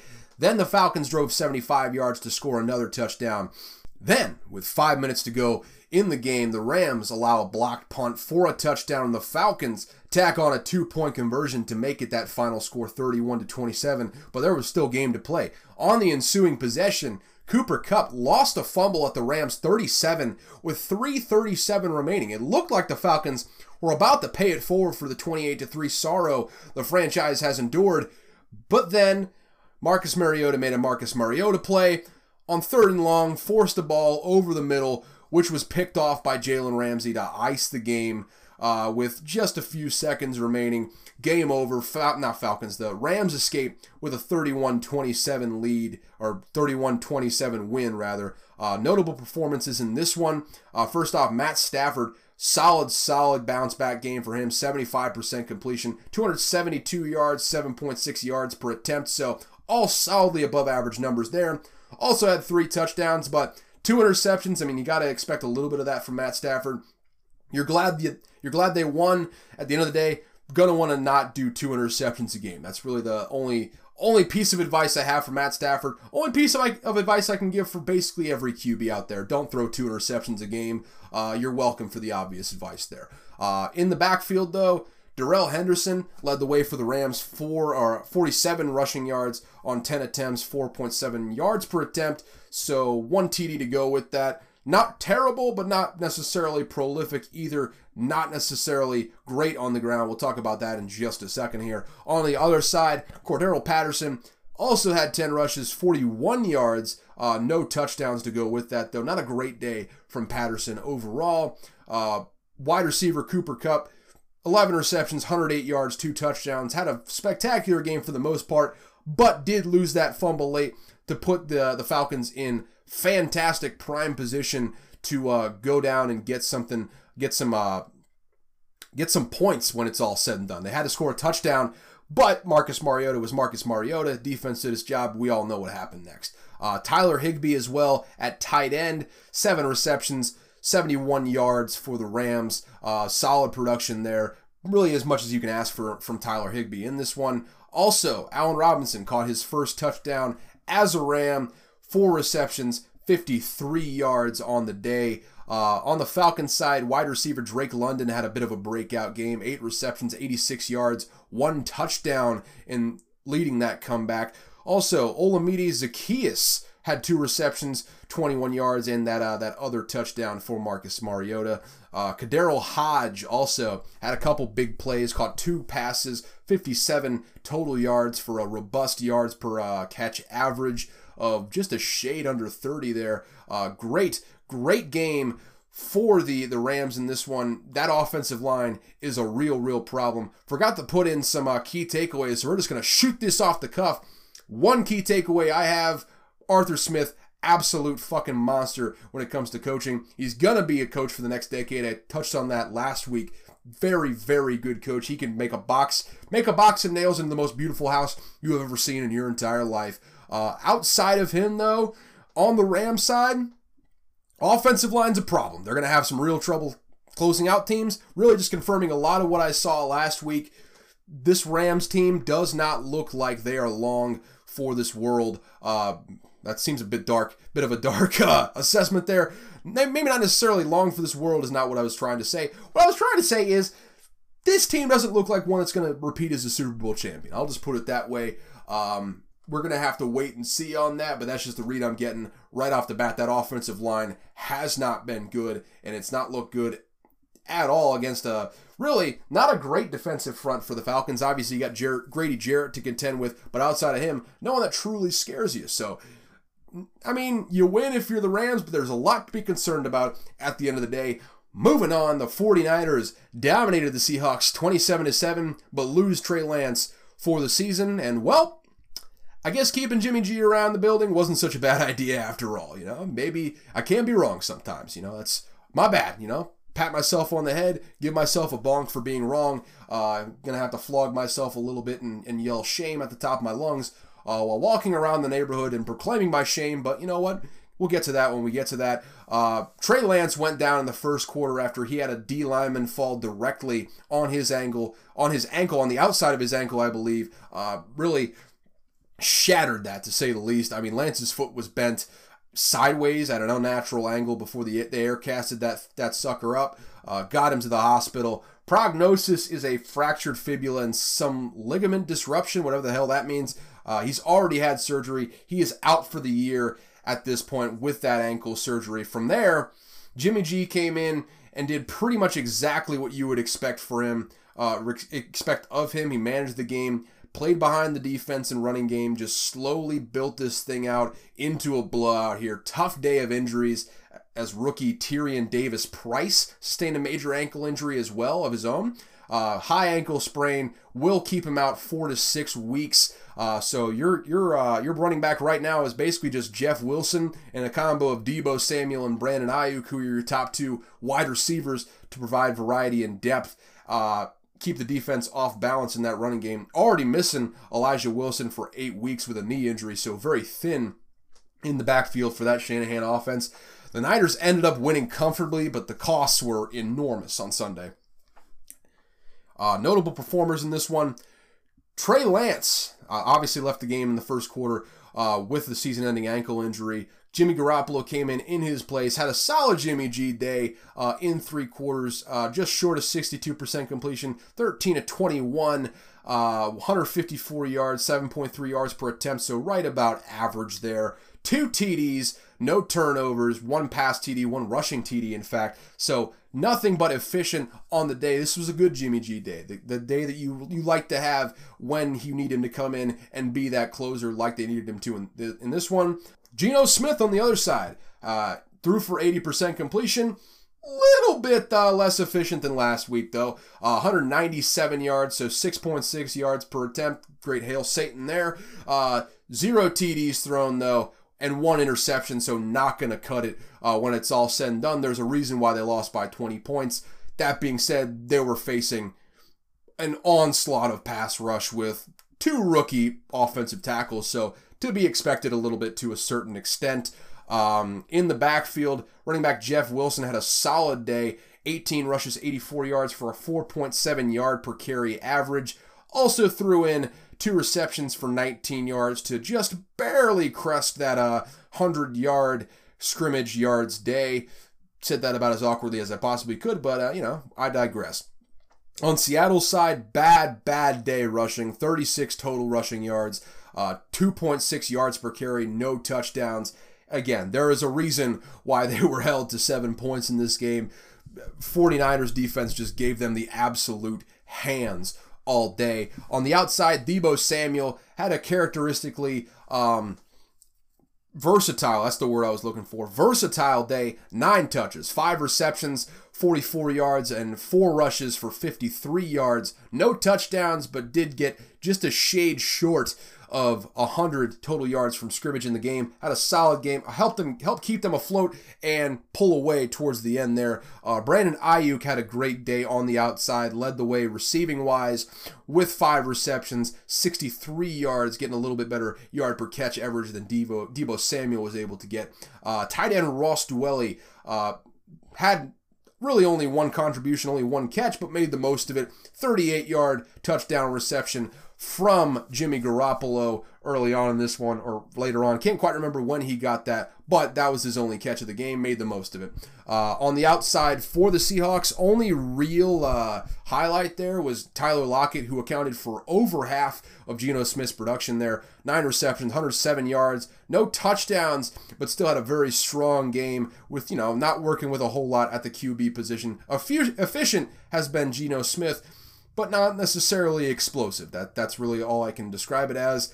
On defense, alluded to it before, but 49ers, Nick Bosa in particular, dominated in that pass rush, recording 2 sacks against that young Seahawks offensive line. Defensive tackle Kevin Givens dominated the interior as well with 3 tackles for loss of his own, contributing highly to that 36-yard, 2.6 yard per carry production from the Seahawks rushing game in this one. Big man for the Seahawks, Al Woods, had a big day on Sunday. Really the only one in that defense that had a big day maybe not the only one, talk about the other one in a second, but racked up 7 tackles, 3 tackles for loss on that Seahawks defensive front. Really dominated up front there. Also, defensive end Darrell Taylor added 2 tackles for loss of his own to kind of keep this close for a while before, the 49ers, just an overpowering roster, just pulled away slowly but surely. My key takeaways in this one were For some reason, I put the key takeaways from the Rams game down here. That's what happened to those, apparently. But that being said, key takeaways, most notably in this one, and I'm coming from not really much to take from the Seahawks perspective. I think the one key takeaway you can take is that bit of fool's gold in the first week there. Maybe Broncos kind of having some growing pains with that new regime. We'll talk about them in a second for sure. Maybe the Seahawks going up against that new regime, not quite as good on defense as they may have appeared. This time around, they showed a bit more of their true colors. They have one of the worst rosters in the league. There's no two ways about it. On the other side, though, maybe this was for the best if you're the 49ers. You definitely don't want Trey Lance to break the hell out of his ankle and have a major injury like that. But at the end of the day, you kind of come out of this with, you keep him around. Eventually, you end up needing him. Now there's not a QB controversy, if nothing else. There's no chance of Trey Lance coming back and maybe having to step back into the starting lineup. No more distraction. Maybe this all is going to work out for the best. Less locker room drama. You still got Jimmy G in there, who you've had in there for several years at this point. Got the familiarity there. Maybe the 49ers can come out here and claim this division, make a playoff run. Who's to say? They have one of the best rosters in the entire NFC, so we'll just have to wait and see on that one. This might end up working in their favor when it's all said and done. I mean, you got the notable deficiencies that Jimmy G has had in the playoffs and in sort of clutch situations from time to time, but I mean, at the end of the day, he's the only option you have, and he's certainly the best one in the building, so this will be interesting to watch and see how they ride this one out. And we're about to do a lightning round here because there are so many good games, and I do not have a whole lot of time to get to them, so let's get to it right now. The Cowboys dominate on defense and stun the Bengals 20-17 in Cooper Rush's first start of the year in relief of Dak. In spite of all the adversity and the injuries on offense, Cowboys came out hot in the first half, scored 2 different 75-yard drives in the first quarter alone. Then Cooper Rush capitalized on a big punt return from Kevontae Turpin, leading the Cowboys into position to kick a 54-yard field goal to end the first half up 17-3. But in the second half, they came back down to earth, and the Bengals slowly chipped away at the lead, scoring 2 field goals in the third quarter to make it 17-9 heading into the fourth. Then Joe Burrow came alive late, leading the Bengals down the field on a 19-play, 83-yard, 8-minute, 54-second TD drive, ending with a pass TD to T. Higgins and a 2-point conversion to Tyler Boyd to tie things up at 17 all with 3:45 remaining. Came down to Cooper Rush, leading the Cowboys into position with the game on the line to score their first points of the second half when it counted as time expired to barely edge them past the Bengals 20-17. What an upset for the Cowboys. Notable performances in this one. Joe Burrow, not quite as bad of a day as last week, but 66%. Hit 2/3 of his passes right on the dot. 199, 5.5 yards per attempt, so still not great through the air. 1 touchdown, no turnovers though. That's really all you can ask against a defense like the Cowboys if you're not going to be prolific through the air. Also, sneaky athletic white guy out there.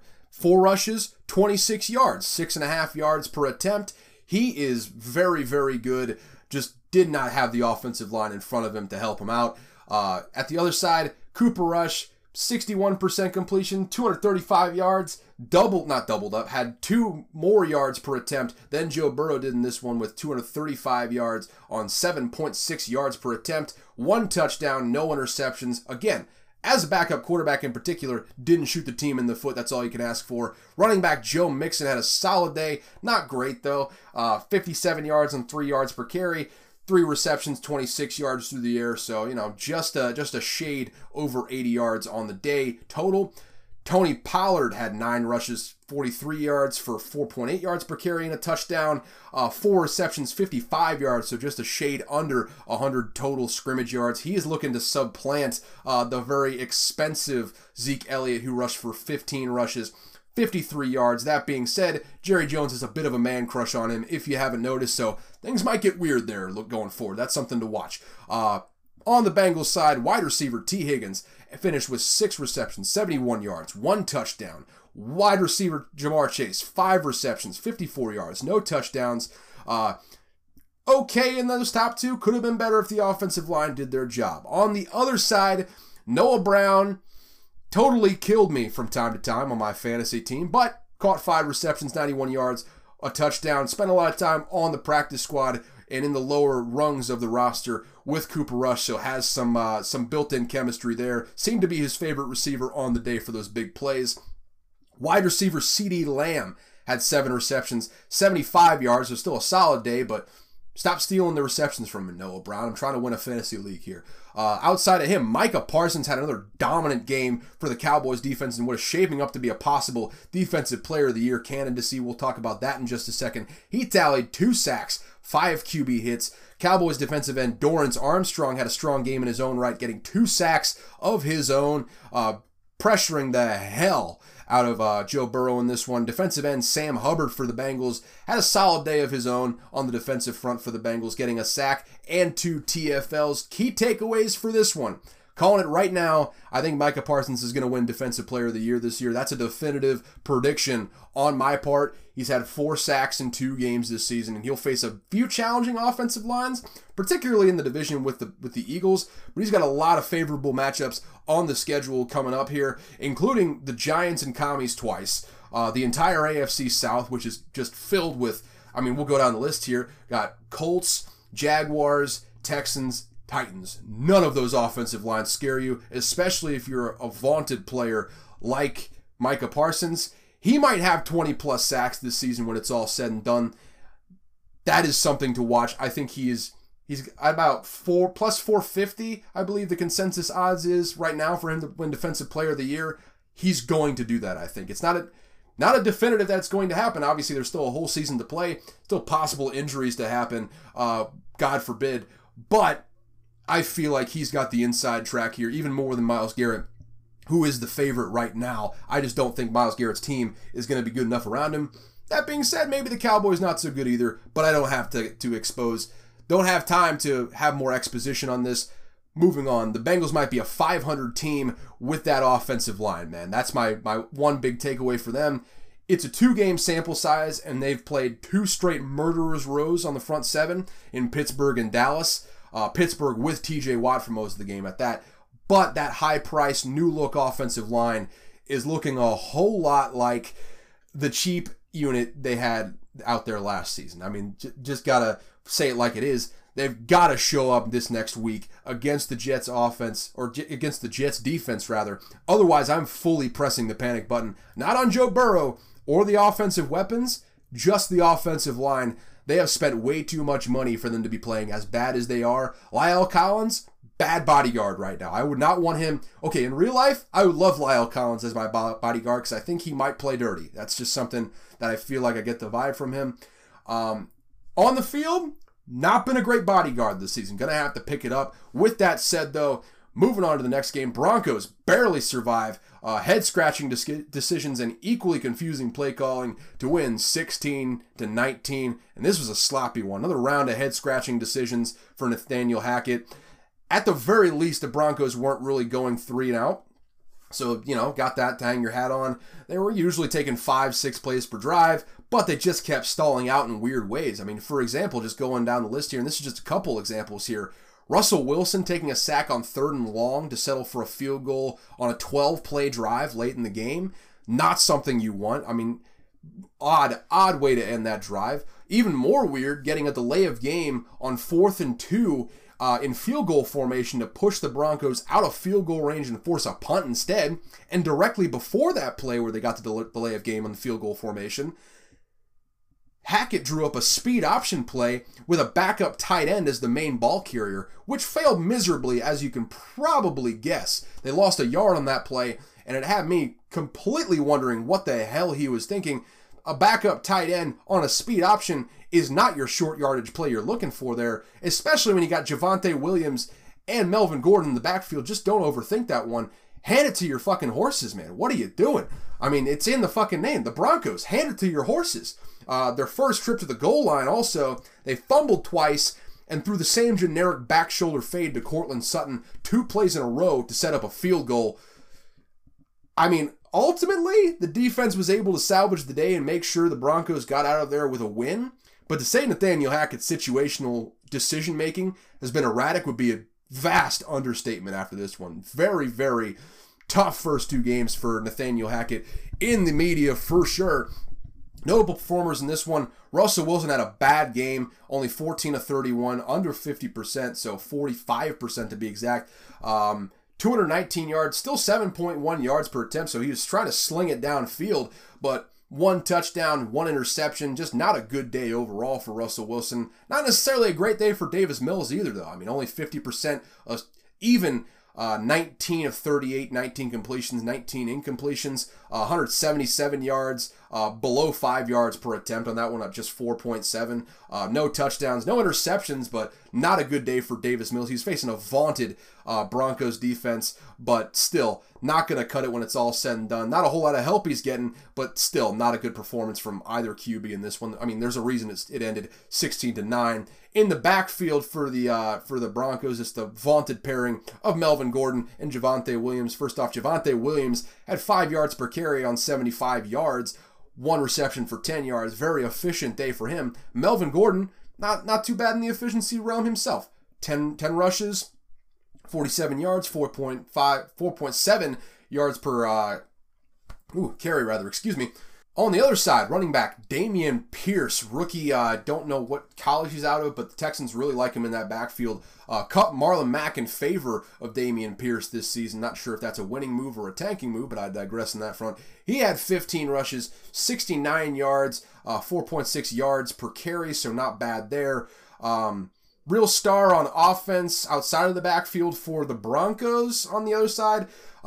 Courtland Sutton, 7 receptions, 122 yards. Actually caught a bunch of those fades in the middle of the field, just couldn't convert a few of them on the goal line. I say in the middle of the field, it was on the sidelines, but Russell Wilson and Courtland Sutton seem to be very, very good at that fade, that deep fade down the sideline. Look for that to only continue going forward. Tight end Eric Sobert, who I believe was the one that took the speed option, still has me aghast at that one. Actually, no, I think it was Beck that took the speed option. Still, even more aghast at that one. 22-yard catch for Sobert, though. Wide receiver Nico Collins for the Texans led the way with 4 receptions, 58 yards. Brandon Cooks had a 4 reception, 54-yard day on his own as well, including a big play down the sideline to set up a score earlier in that game. Broncos defensive end Draymond Jones shouldered the load on the pass rushing front with two out of the Broncos' 3 team sacks. On the Texans side, defensive end Rasheem Green led the way for the pass rush with a sack and a half. Really just a solid defensive performance from both teams, just slightly better on the Broncos side. Just got a better roster overall. Key takeaways for me, the Texans defense under Lovie Smith is going to be the group that keeps most games competitive this season. Unless the team faces up against a buzzsaw like the Bills, I'm staying the fuck away from every team they're an underdog against. Less of a takeaway, more of a caution for Nathaniel Hackett here up next, but allow me to paint a picture for you. The Broncos bring in Aaron Rodgers, offensive coordinator and favorite coach by all appearances, in hopes that it will lure him away from the Packers. In the end, Aaron Rodgers re-signs with the Packers, so George Paton, being the aggressive madman that I know and love, goes out and gets Russell Wilson instead. All good for Hackett thus far. You get a new quarterback in there, an elite quarterback in there, at least he was in the past. Who's to say now? They also bring in a few high-priced free agents on the defensive line to gear up for a possible championship run. They got a solid roster, top to bottom. Then, new owner comes in with zero loyalty or personal ties to the incumbent head coach and a bottomless pit of money to spend on contract buyouts and severance packages. He is part of that Walmart dynasty. He's now the richest owner in the entire league at that. And after all of that, Nathaniel Hackett comes out and puts up 2 straight duds on offense with some wild decisions to start his first season as a head coach and his first season as a play caller at that. People forget he was designing offenses, but this is the first time he is getting into the flow of the game and calling plays like that. That's a lot of decision to take on at once. A lot of first times having all those responsibilities as well, and it's looking like it for Nathaniel Hackett. I lay all that out to illustrate this. Nathaniel Hackett, if by some weird result of happenstance you listen to this, just know that you have quite possibly the shortest leash of any first-year coach in the league. If Hackett doesn't show some serious improvement and finish out this season strong, there is no question in my mind that Greg Penner, the new owner, will clear the deck minus George Paton and bring in some guys that he can vet beforehand on the coaching staff. That is just simple bottom line. He's got no loyalty to Christian Hackett. He came in before the new owners. I believe he interviewed with the new owners, but wasn't there for the entire interview process. This is something that's a dicey situation. I could very easily see his tenure ending after one season with the Broncos. With that said, another Western team here, this time in the NFC West, also AFC West with the Raiders. Cardinals, though, make a torrid comeback behind Kyler Murray's big second half to beat the Raiders in overtime, 29-23. The Raiders were up 23-7 to start the fourth, actually, before Kyler Murray led a torrid comeback to send it to OT. Led 20-0 at half, did the Raiders. The game ended with Isaiah Simmons forcing a fumble and Byron Murphy scooping it up to score the game-winning touchdown. That all came after Russell Wilson had, really, maybe the longest two-point conversion play of all time. Just ran in circles, missed a guy open here or there, ran in circles again, ran to the sideline knowing that he was faster than the Raiders defenders, and eventually got the two-point conversion to tie it up and send it to overtime. Just a spectacular athlete. What more is there to say about Kyler Murray right now? Notable performers in the game, though, that brought them to this 29-23 result. QB Kyler Murray, great second half in particular, 31 of 49. That's 63% for those of you at home. 277 yards, just 5.5 yards per attempt, which is not going to cut it, but had those two TDs late, one pass TD, one rush TD, one interception on the ground, had the 5 rushes, 28 yards for that 5.6 average, and that TD, of course. Great. Most of that coming in the second half. Fantastic game for Kyler Murray in this one towards the end. Derek Carr started out hot, 25 of 39, 64%, 252 yards, 6.5 yards per attempt, 2 touchdowns, no turnovers in this one, but just could not close out the game.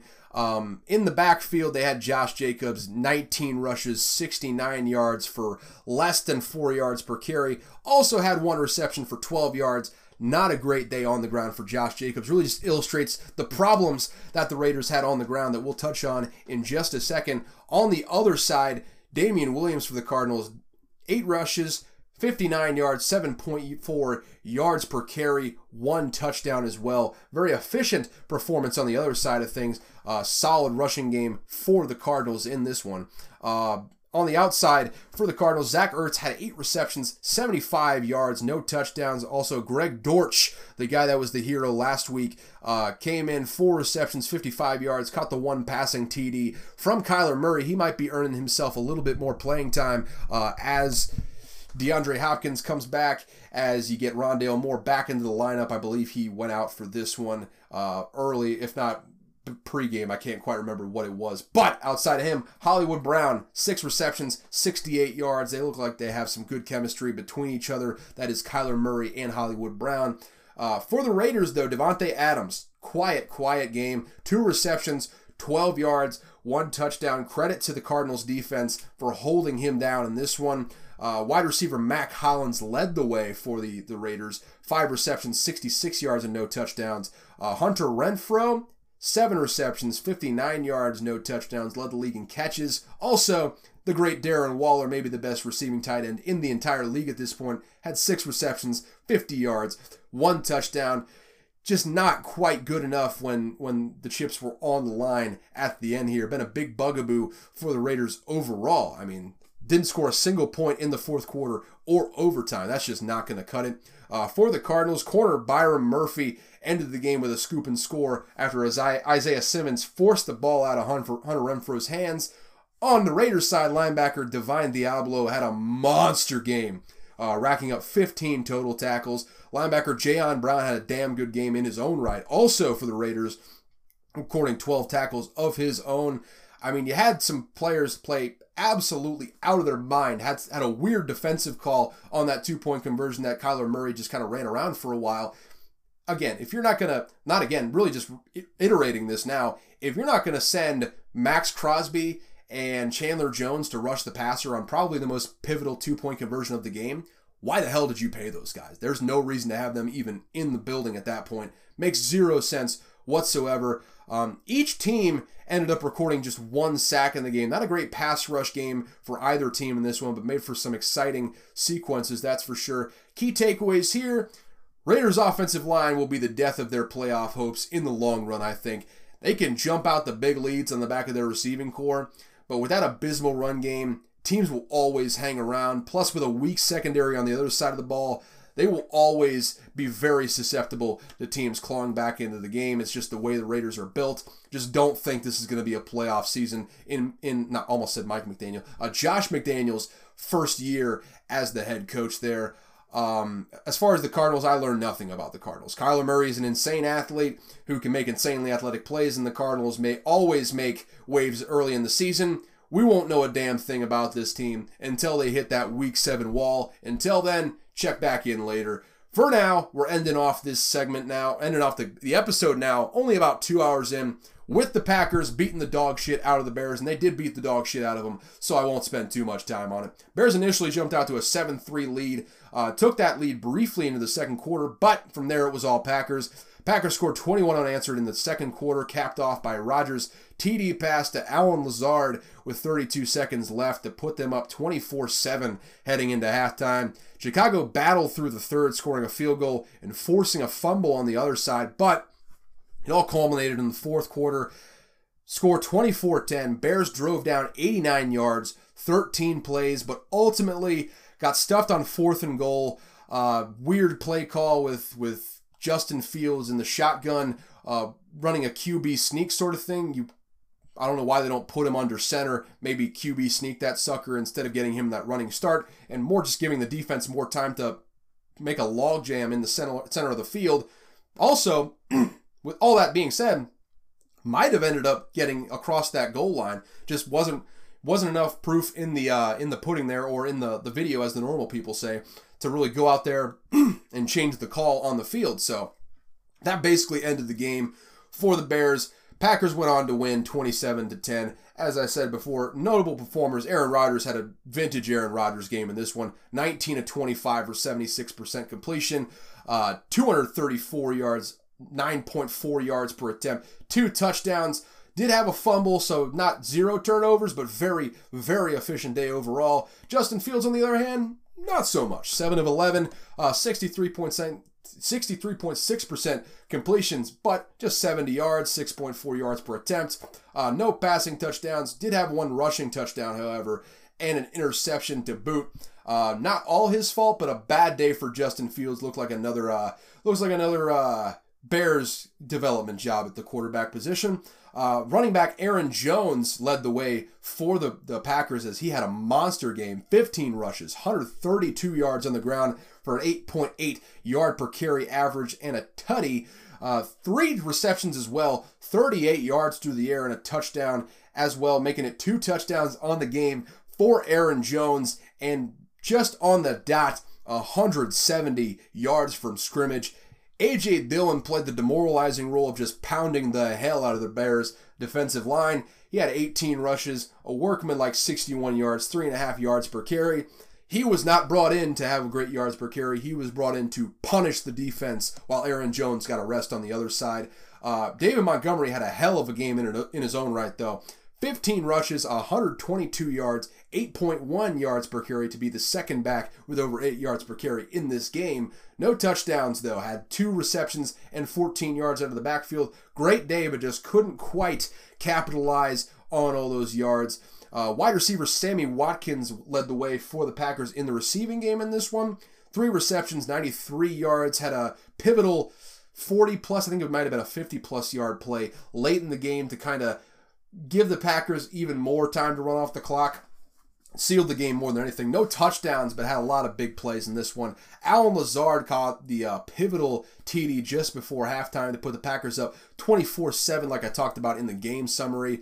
No Bears receiver had more than 2 receptions. Equanimeous St. Brown led the team with 2 receptions, 39 yards, and no touchdowns in this one. Just a bad offensive performance from the Bears.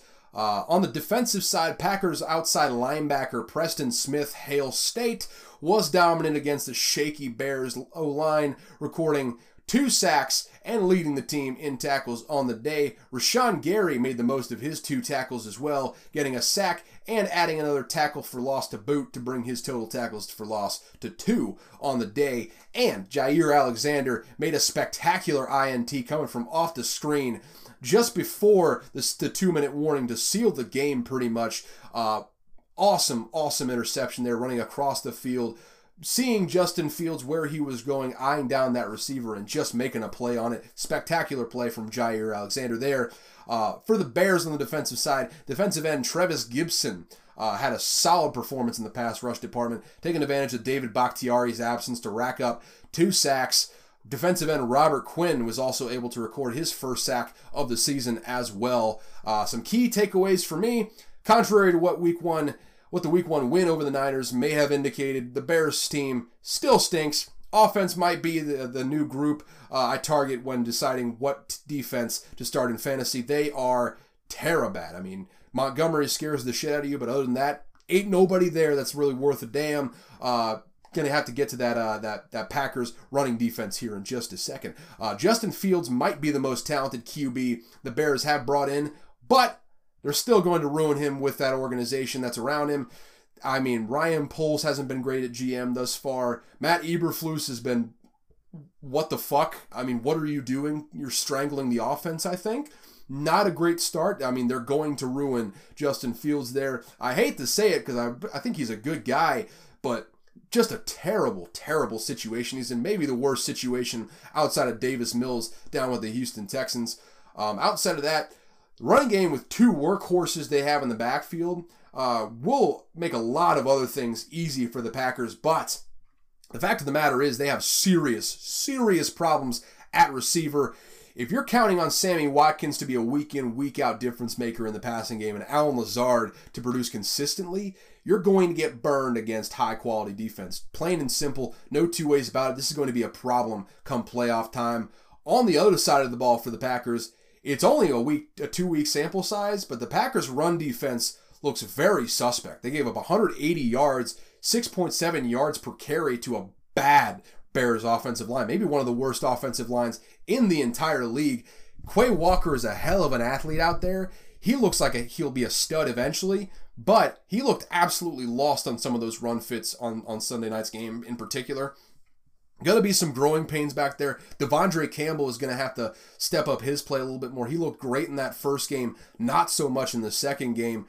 I would be very worried about this Packers running defense, particularly with how bereft of talent they are on the outside on the offense. You need a defense that they can play behind if you're going to play that ground and pound defensive style. For the Packers, overall though, still look like maybe the best team in the division, still tied for the lead in the division with the Vikings at the top there in the NFC North. So with that is the last of the games I'm going to get to here. Technically, since I'm recording this on Tuesday morning, stretching into Tuesday afternoon, could get to the 2 Monday night games, but we are already at an hour in the recording, not an hour, we're at 2 hours in the recording because, boy, so many damn good games this week, so many good games. But that being said, that is all for this episode. If you enjoyed, subscribe, leave a 5-star rating so we can grow this bad boy a little bit. If you didn't enjoy, which, I mean, I'm stumbling over my words a lot, so it's understandable. Get the hell out. Don't need you here. But also, tell people it was good anyways, because I like good PR. I like people coming in, growing this podcast a little bit more. Tell people it was good anyways. That's all I can ask from you. What are you going to lose from telling people it was good, other than the dignity of knowing that your picks for a good podcast actually mean something in the long run? Not even sure what I'm talking about. Spread the podcast around. That's the main gist here. I released 2 episodes a week during the football season. NFL on Tuesdays, college football plus Monday Night Football recap on Thursdays. Any additions or changes, I will let y'all know as they occur. Follow me on all my socials at Caleb Verzak. Link will be in the description so you don't have to spell my fucked up Eastern Bloc name. If you want to contact the show, shoot me an email at unqualifiedanalysis@gmail.com. Just put business or show in all caps to start the subject line so you can be categorized accordingly. And one more time for you, that's unqualifiedanalysis@gmail.com. Thank you so much for tuning in to Unqualified Analysis. And as always, I've got no clue what I'm talking about. One thing I learned this week, if you don't practice putting, you play terribly at golf. This is just my way of saying I fucking stink at playing golf. See you later.